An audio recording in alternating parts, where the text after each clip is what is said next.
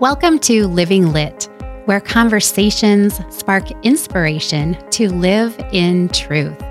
Journey together with us to explore what it means to live a liturgical life and walk in the truth of our faith. Let's instill a culture in our hearts, homes, families, and world, living a life cooperating with and walking alongside our Lord. I'm Robin Brueggemann. Let's be a light, share the light, shine the light, and live lit. In this week's episode, I have the very special Father J.P. Morgan from the Cathedral. Father, will you introduce yourself to our listeners? I certainly will. Thank you, Robin. I am Father James Morgan. I am the rector of the Cathedral. I'm in my 9th year as rector. Born and raised in the little but faithful town of Ipswich, South Dakota, from Holy Cross Parish. Do you want to know any more about that? I ordained a priest in 2001. So I had another life before I became a priest. Ordained at 40 years old. And associate at Holy Spirit in Sioux Falls. Then I was at the Newman Center in Aberdeen for 2 years. Westport also, Sacred Heart at Aberdeen. And then pastor of Holy Spirit for 10 years. And now I'm here at the Cathedral in my 9th year. And it's a busy, busy place. A lot going on. You have an active life. I do have a very active life. Yep. Yeah. And we have known you in your active life since you were a baby priest, since you were first ordained and you baptized my Julia. And then you had the honor of celebrating at her wedding. I did. So and that's you for a long time. That's the beauty of being a priest, right? Yes. You baptize them and you give them First Communion. They're confirmed, God willing, if you marry them. That's what a spiritual father is supposed to do. To do all those things. So I think that's probably the greatest joy of priesthood, is celebrating those type of moments, those intimate sacraments, especially. Yes. Absolutely. So we have you on today because you are going to talk to us about candles and what bees have to do with Mass. We have an upcoming feast day, which is Candlemas, February 2 in the church, and then the Blessing of Throat, St. Blaise Day, is February 3. That's right. But I love anytime our faith and our church has, and it almost always does, there's more going on behind what you see at Mass and in the sacraments. There's so much intentionality and purposefulness, and there's definitely that with candles. So will you tell us about, I would love for you to tell us about the use of candles. Like, why do we use candles so much at Mass with the sacraments? What do bees have to do with we have a lot of candles right here in front of us, by the way. And behind us, too, by the statue of the Blessed Virgin Mary. Well, candles go back into ancient times. First of all, you think of the light piercing the darkness, and we hear those words spoken so much in sacred scripture, the light piercing the darkness. And we are, in the beginning of Genesis right away, right? God, and God said, let there be light. And there's so many different meanings, as you just mentioned, this intentionality of the church, the metaphors, the analogies, the allegories behind all the words and definitions and meanings. And so candles, something that goes way, way back in ancient time, to light the darkness. And then, they have a very sacred presence about them. And so they've always been used in religious ceremonies and for religious rites. And we know that just going to Mass, we see candles lit all the time. On the altar, they stand for something. The light stands for the presence of something that is real and has substance. And in the case of the Mass, where we see the candles lit on top of the altar, the real presence and the substance of Jesus is there on the altar, and that's what they want to indicate or symbolize. So it's always symbolic of the light of Christ, the light of God, the light of God's mercy and forgiveness, piercing the darkness of sin. So bees, though, and candles. Candles have been made out of many different substances over hundreds and hundreds of years. And to develop the perfect candle has been an ongoing project throughout history. And I'm happy to say, and I brought this up in mentioning the parish that I grew up in, my home parish of Holy Cross in Ipswich, South Dakota, that they developed, and I'm going to say this, the perfect candle. We're famous for developing the perfect candle. In the Sioux At Falls Aldi Diocese. Plus in the Sioux Falls Diocese. And there is a candle company in Ipswich which actually developed and perfected the 100% beeswax candle called Lux. Actually, in Latin, the word would be pronounced lux, which means light. Run by the Heinz family, along with Father Frederick Borman, back in the 1930s, when they needed something to help pay for all their bills. The Heinz family and Father Borman developed the 100% beeswax candle to a perfection. Not that it hadn't been tried before, but they developed it to a perfection. They even developed, you see this glass Fowler, they even developed that and patented those at one time. Yeah. And then sold the patent, I believe, or gave the patent up. But they tested this stuff in, my understanding is that they would go into the bathroom of one of the Heinz families and test the candles in the bathtub to see if they could burn, how they could burn. Lux Candle Company sends candles around the world. Yeah, and so you... So I was at the so I was at the seminary at the North American College, and I was the head sacristan there. And you'd think, like in Rome and Italy, that they would have candles perfected. They had the best candles in the world.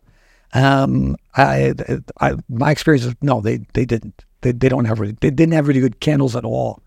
So a lot of paraffin candles that I would have to chip away at weekly to get the wick exposed so that we could use them for Mass. And finally, I thought, I'm going to see if we can actually get candles. If I can convince the priest overseeing the sacristy, the faculty member, to get us to be able to order candles from Lux Candle. All the way from Ipswich. All the way from Ipswich, South Dakota. And he gave me permission, and we brought him in. And of course, being the perfect candles they are, they were, accepted and just they were raved about. So my understanding is, to this day, that was 1998, 99, 2000, when I was in a seminary in North American College in Rome, that they're still using Lux candles to this day. 100% beeswax candles that burn, now I'm doing an advertisement for Lux, but they burn cleanly, and they also they burn efficiently. Yeah. So they can, it's like a half inch or an inch for 4 hours or something like that. Yeah, which is important when you go through a lot of candles. When you go through a lot of candles, you want an efficient candle. Catholics, or especially used in liturgy or the sacraments. And I would guess that some of these right here are from Lux candles. I was thinking that when I saw them get the little glass things out and the like base. Oh yeah, yeah.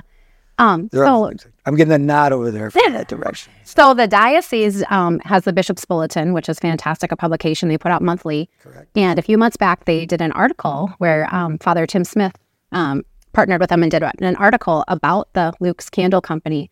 So we will connect that to this video so people can read more about what you're talking about, because it is so interesting and all the way from Ipswich, and it's in our diocese, so it's so neat.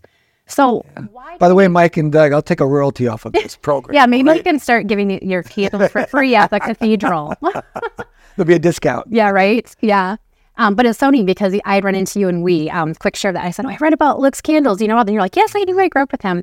So, but why do we need beeswax? Why does the church say? So I think, is it what do you call the rubrics or the sacristan? Yeah, the rubrics. Yeah. Which is the general instruction of the Roman Missal.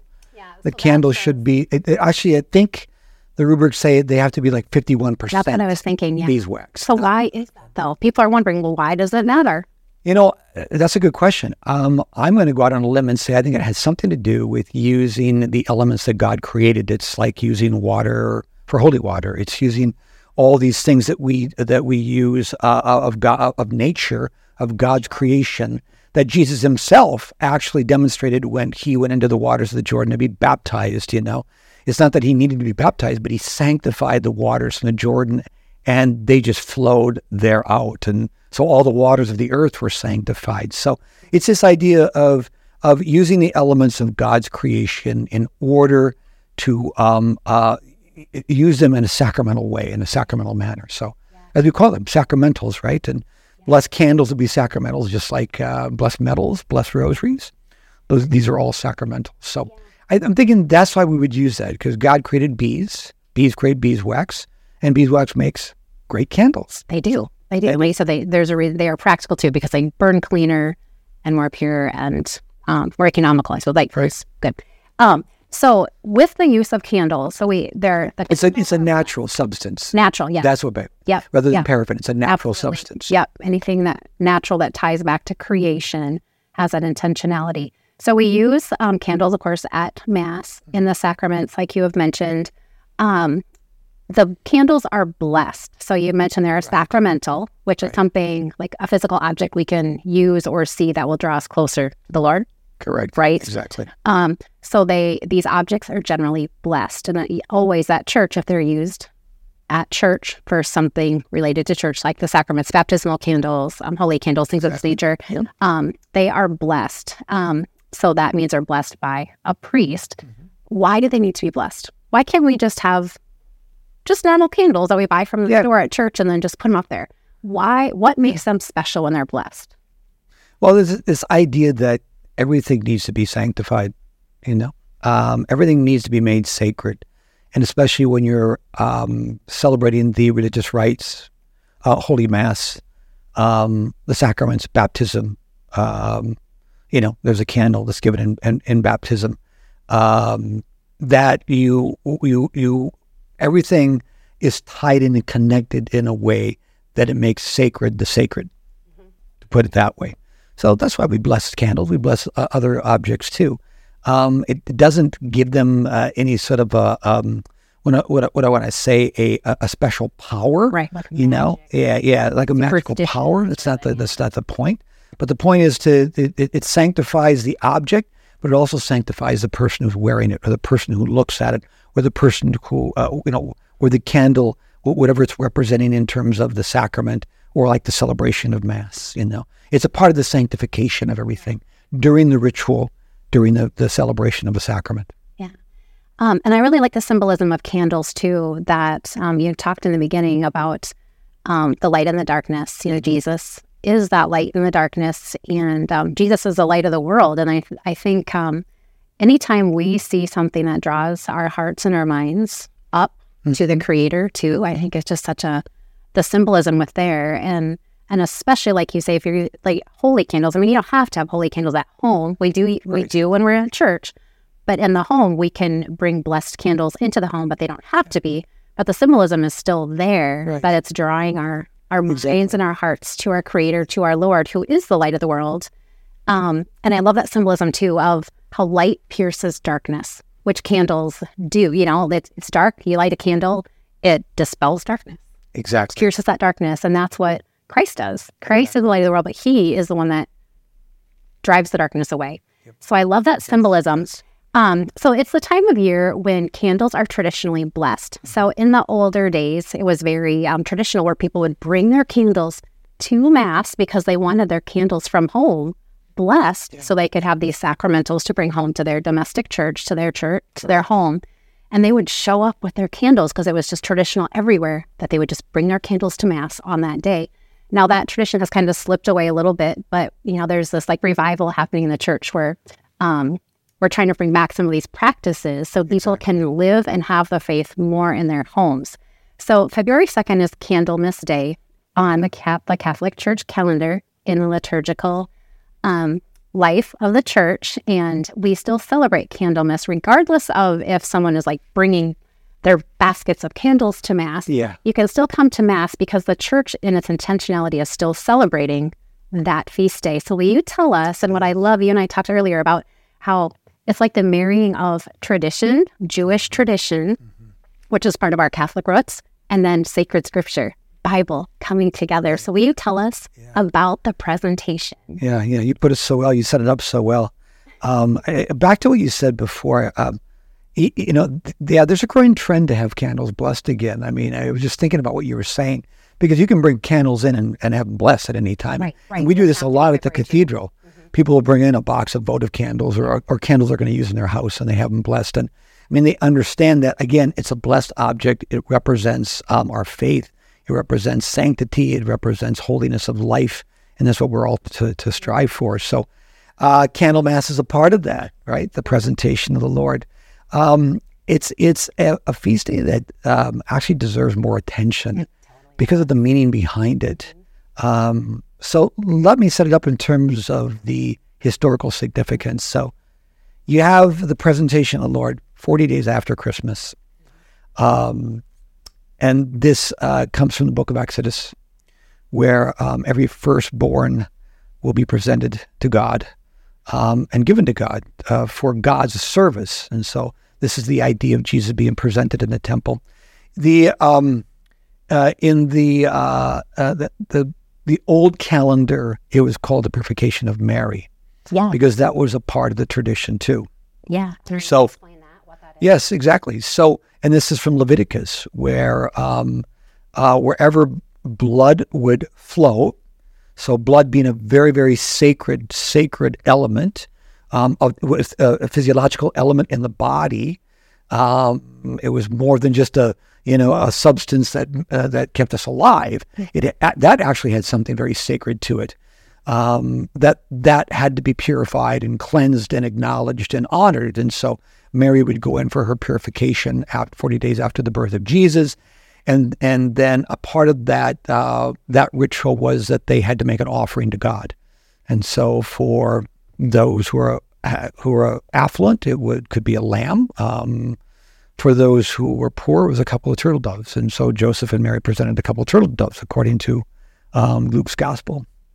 So it was one and the same sort of ritual, the purification of the blood that gave birth to Jesus, and then also the presentation of Jesus as the firstborn back to God. And so there's a lot of significance there. It's a Christmas feast. People don't realize this, that the presentation of the Lord is actually a Christmas feast. So in the old calendar, Christmas ran from the birth of Christ. And in fact, a lot of this was celebrated in one day on January 6th with Epiphany, and it ran 40 days in the old calendar, February 14th. Now it's February 2nd because we go from Christmas Day. But so it was, and Christmas ran up until the presentation of the Lord, because it's about the Candlemas. The presentation still acknowledges and honors Jesus as an infant. Yeah. That's the whole idea. Yeah.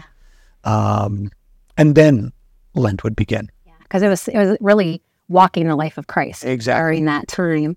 Because his baptism was in there. Right. And all of that. And then the presentation, which then, so we can connect that tradition that Mary and Joseph would have brought Jesus to the temple, but also to purify Mary, into Scripture, where it is in the Bible Right. of Simeon, and why we connect this light. So do you want to share that Sure, part of the absolutely. So we know Luke's gospel, there's more than just the presentation of the Lord in that particular gospel. If you read through it, there's great prophecy that is made. And we learn at that moment that this baby, this Messiah, the light born into the darkness will have huge influence and huge consequences in the end throughout his life, but especially in the end. And so you have the prophet Simeon and the prophetess Anna. Simeon, who prophesies that this light of the world, this Christ, this Messiah, will be the downfall, the upbringing and the downfall of many. And so, and a sword will pierce your heart, as he tells Mary. So there we go. And it's not only a Christmas feast, then it leads us right into Lent and to Easter. That's the whole idea of having like this turning point in the church year in the life of Christ. You have this collision course of Christmas, the birth of Jesus, the cradle and the cross, from Christmas into Lent and into Easter. So there's a great beauty there. And there's so many different events in Christ's life are called the beginning of his ministry, and this is one of them. This is the beginning of his ministry. Yeah. So that, along with the baptism, the beginning of his ministry, and other events, the miracle of the wedding feast at Cana, the beginning of Christ's ministry. So there's more than just one event, given the Gospels, and given that tie-in with sacred Scripture and the prophecy of the Old Testament. So Exodus and Leviticus are our our Old Testament scriptural references for the feast day, the fulfillment of those two laws or commandments of the Mosaic Law, and then Simeon's prophecy, which we have was called we call this prayer the Nunc Dimittis, and it's prayed at Compline, which is night prayer. So priests pray it every night before they go to bed, and it's a part of Simeon his prophecy. Nunc Dimittis stands for "Now you dismiss, O Lord." So this is the I'll read the translation from if I can find it from the Roman Breviary here. Here it is. "Now, Master, you let your servant go in peace. You fulfilled your promise. My own eyes have seen your salvation, which you have prepared in the sight of all peoples, a light to bring the Gentiles from darkness, the glory of your people, Israel." So that's where the whole idea of the light of the world, the light of Christ, Candlemas comes from that one particular line. The light of the Gentiles has come into the darkness. So beautiful. It is. It's just, so that shows the total intentionality that our Catholic faith takes scripture, mixes it with tradition, the life of the Holy Family in this case, and brings it to life. And then our Jewish roots also in there. Yes, our Jewish so roots. Amazing. And then what the church does by celebrating these days, which it's celebrated every year. It is. But many people just aren't aware of it yet. No. But the church is like, hey, this is such a neat, important time in the life of Christ that we just have like this little holy pause, and the church is celebrating this on this day. Agreed. It's when we bless candles, kind of in general. That was kind of the old thing, and it's because Jesus is the light of the world, and Simeon said that in Scripture. So I love the connection that the church has made here. So it's one of those things where there's so much going on behind the candle. There is. Behind Mass that day. That is just beautiful, beautiful. I think almost every parish in our diocese has some ritual that they'll do, some celebration tied to Candlemas Day.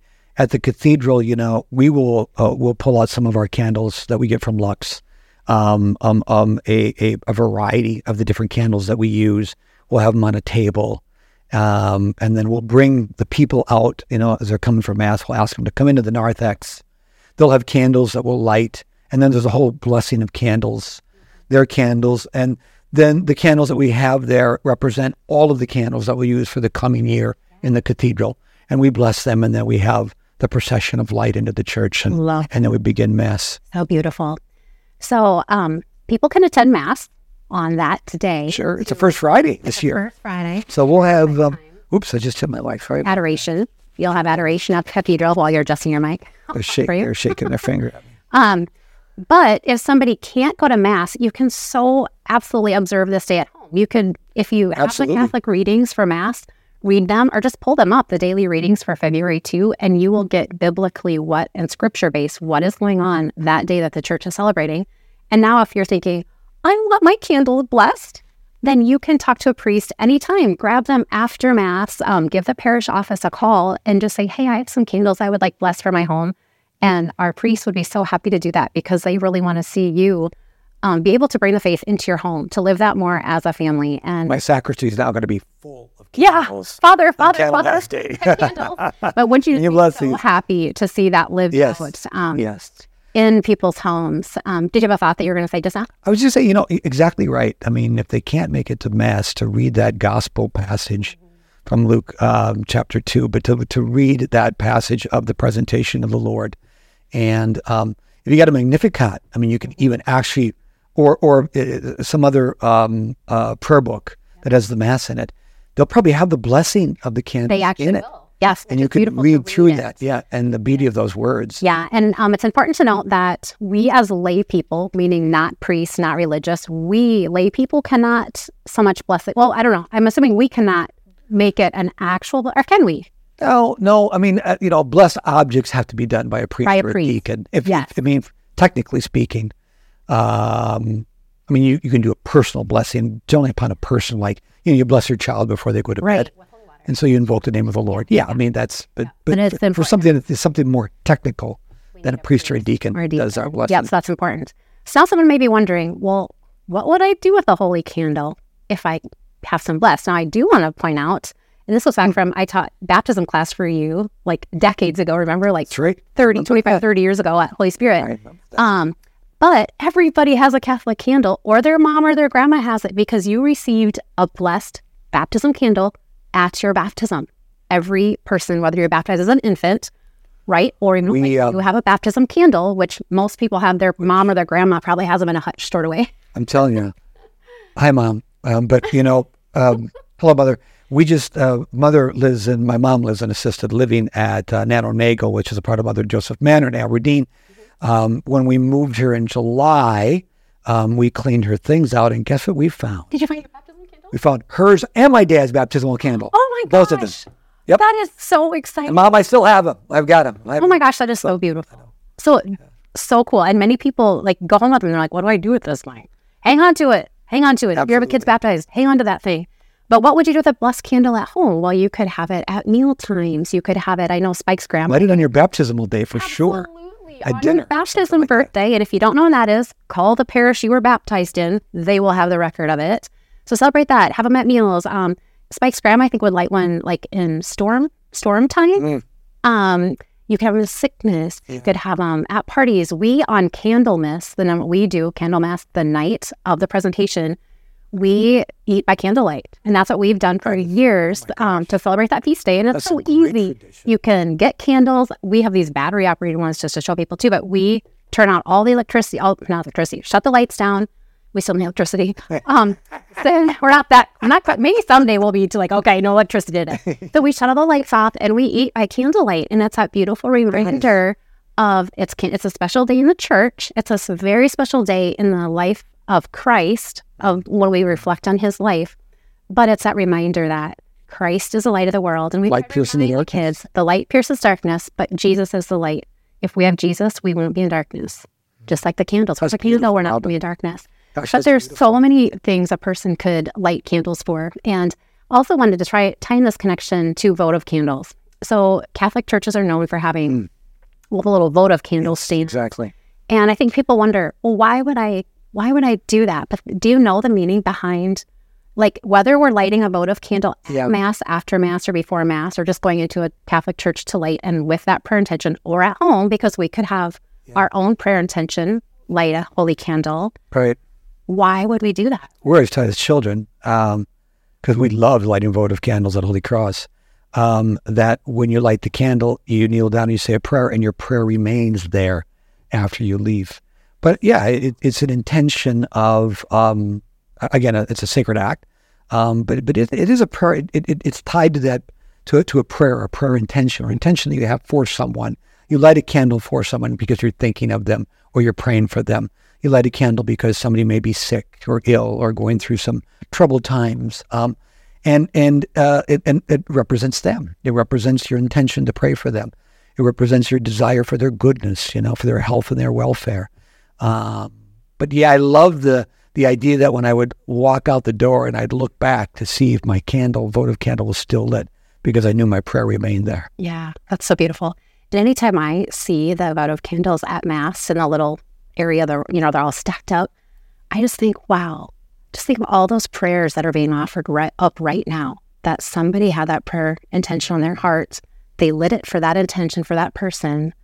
And it's so neat. I encourage anytime anybody walks by those to just say, Lord, I'm praying for all these intentions, and may they be answered according to your will. I do the same thing, Robin. I'll walk down after the Masses, the middle aisle of the cathedral. I'll look to my left and look to my right, and to see how many votive candles are lit. And for the most part, they're just filled with lit votive candles. So that other symbolism there, that the candle has that connection, but raising our intentions. I think converts love this idea.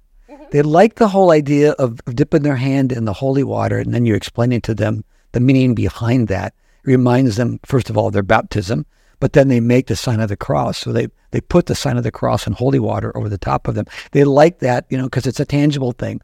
And they like the whole idea of lighting a candle and saying a prayer. That really speaks to their heart. Again, it makes the faith tangible and concrete. It does. And I would encourage people, I think that my youngest, Benedict, learned this. I think it was an atrium in Catechesis of Good Shepherd, when they light the candles, when the kids get to light them and they're teaching them how to light them with reverence and respect, which is also great for them being altar servers someday, right? Yes, exactly. But when you The altar servers love lighting candles. Like, let me tell you what, that's what they like serving. That and the incense. They want to do the incense with the candle for sure. This even encourage people, when you light a candle, just to be like, you know what, Jesus is the light of the world. Because that's what it all comes down to, doesn't it? Jesus is our light. Yeah, exactly. You have any other quick thoughts in closing about No, this has been, you've done, thank you so much. You challenged me today. You challenged me with all of this, but I love talking about this. I love talking about my home parish. You do. And candles are very, they have a unique place in our faith, in the Christian faith especially. I mean, not just with Roman Catholics, but if you look at the Byzantine Church and the Orthodox Church, and candles have always had a huge role in how we connected to Scripture, how we connected to our Lord, creation, and how we connected to Christ, the light of the world. The light within all of us. Yeah, that's right. From baptism, right? We got that plate. And that it's up to us to keep our, like at baptism, you say it's up to you to keep the parents, godparents, people in this child's life, keep the light burning. That's right. So we need to tend to our own candle, keep it burning, but also the people that were responsible for it. That's right. The gift of faith. The gift of faith. Father, I love anytime we talk, and I appreciate you sharing your expertise in this and your knowledge, and appreciate all you do for the diocese too. And we want to encourage people that you have not been to the cathedral. Come to the cathedral. It is so beautiful. It is worth a trip, whether you live in our diocese or not. And you and I did a video on making a pilgrimage to the cathedral a few years ago. So I'll link that so people can see the cathedral. Come down and visit us, please. It's your church. That's right. The Mother Church of the Diocese, so it's your church too. So thank you, Father, for all you do. And God bless you. Thank you. This has been wonderful. Well, I'm going to have you back again since it was so wonderful. Okay. I look forward to it. All right. Well, until next time, thanks, Father. God bless you. Thank you, Robin. God bless you. Thanks for joining us today. Remember to like, subscribe, and share Living Lit, and reach out with topics you'd like tackled at livinglit@sfcatholic.org. And be the light, shine the light, share the light, and live lit.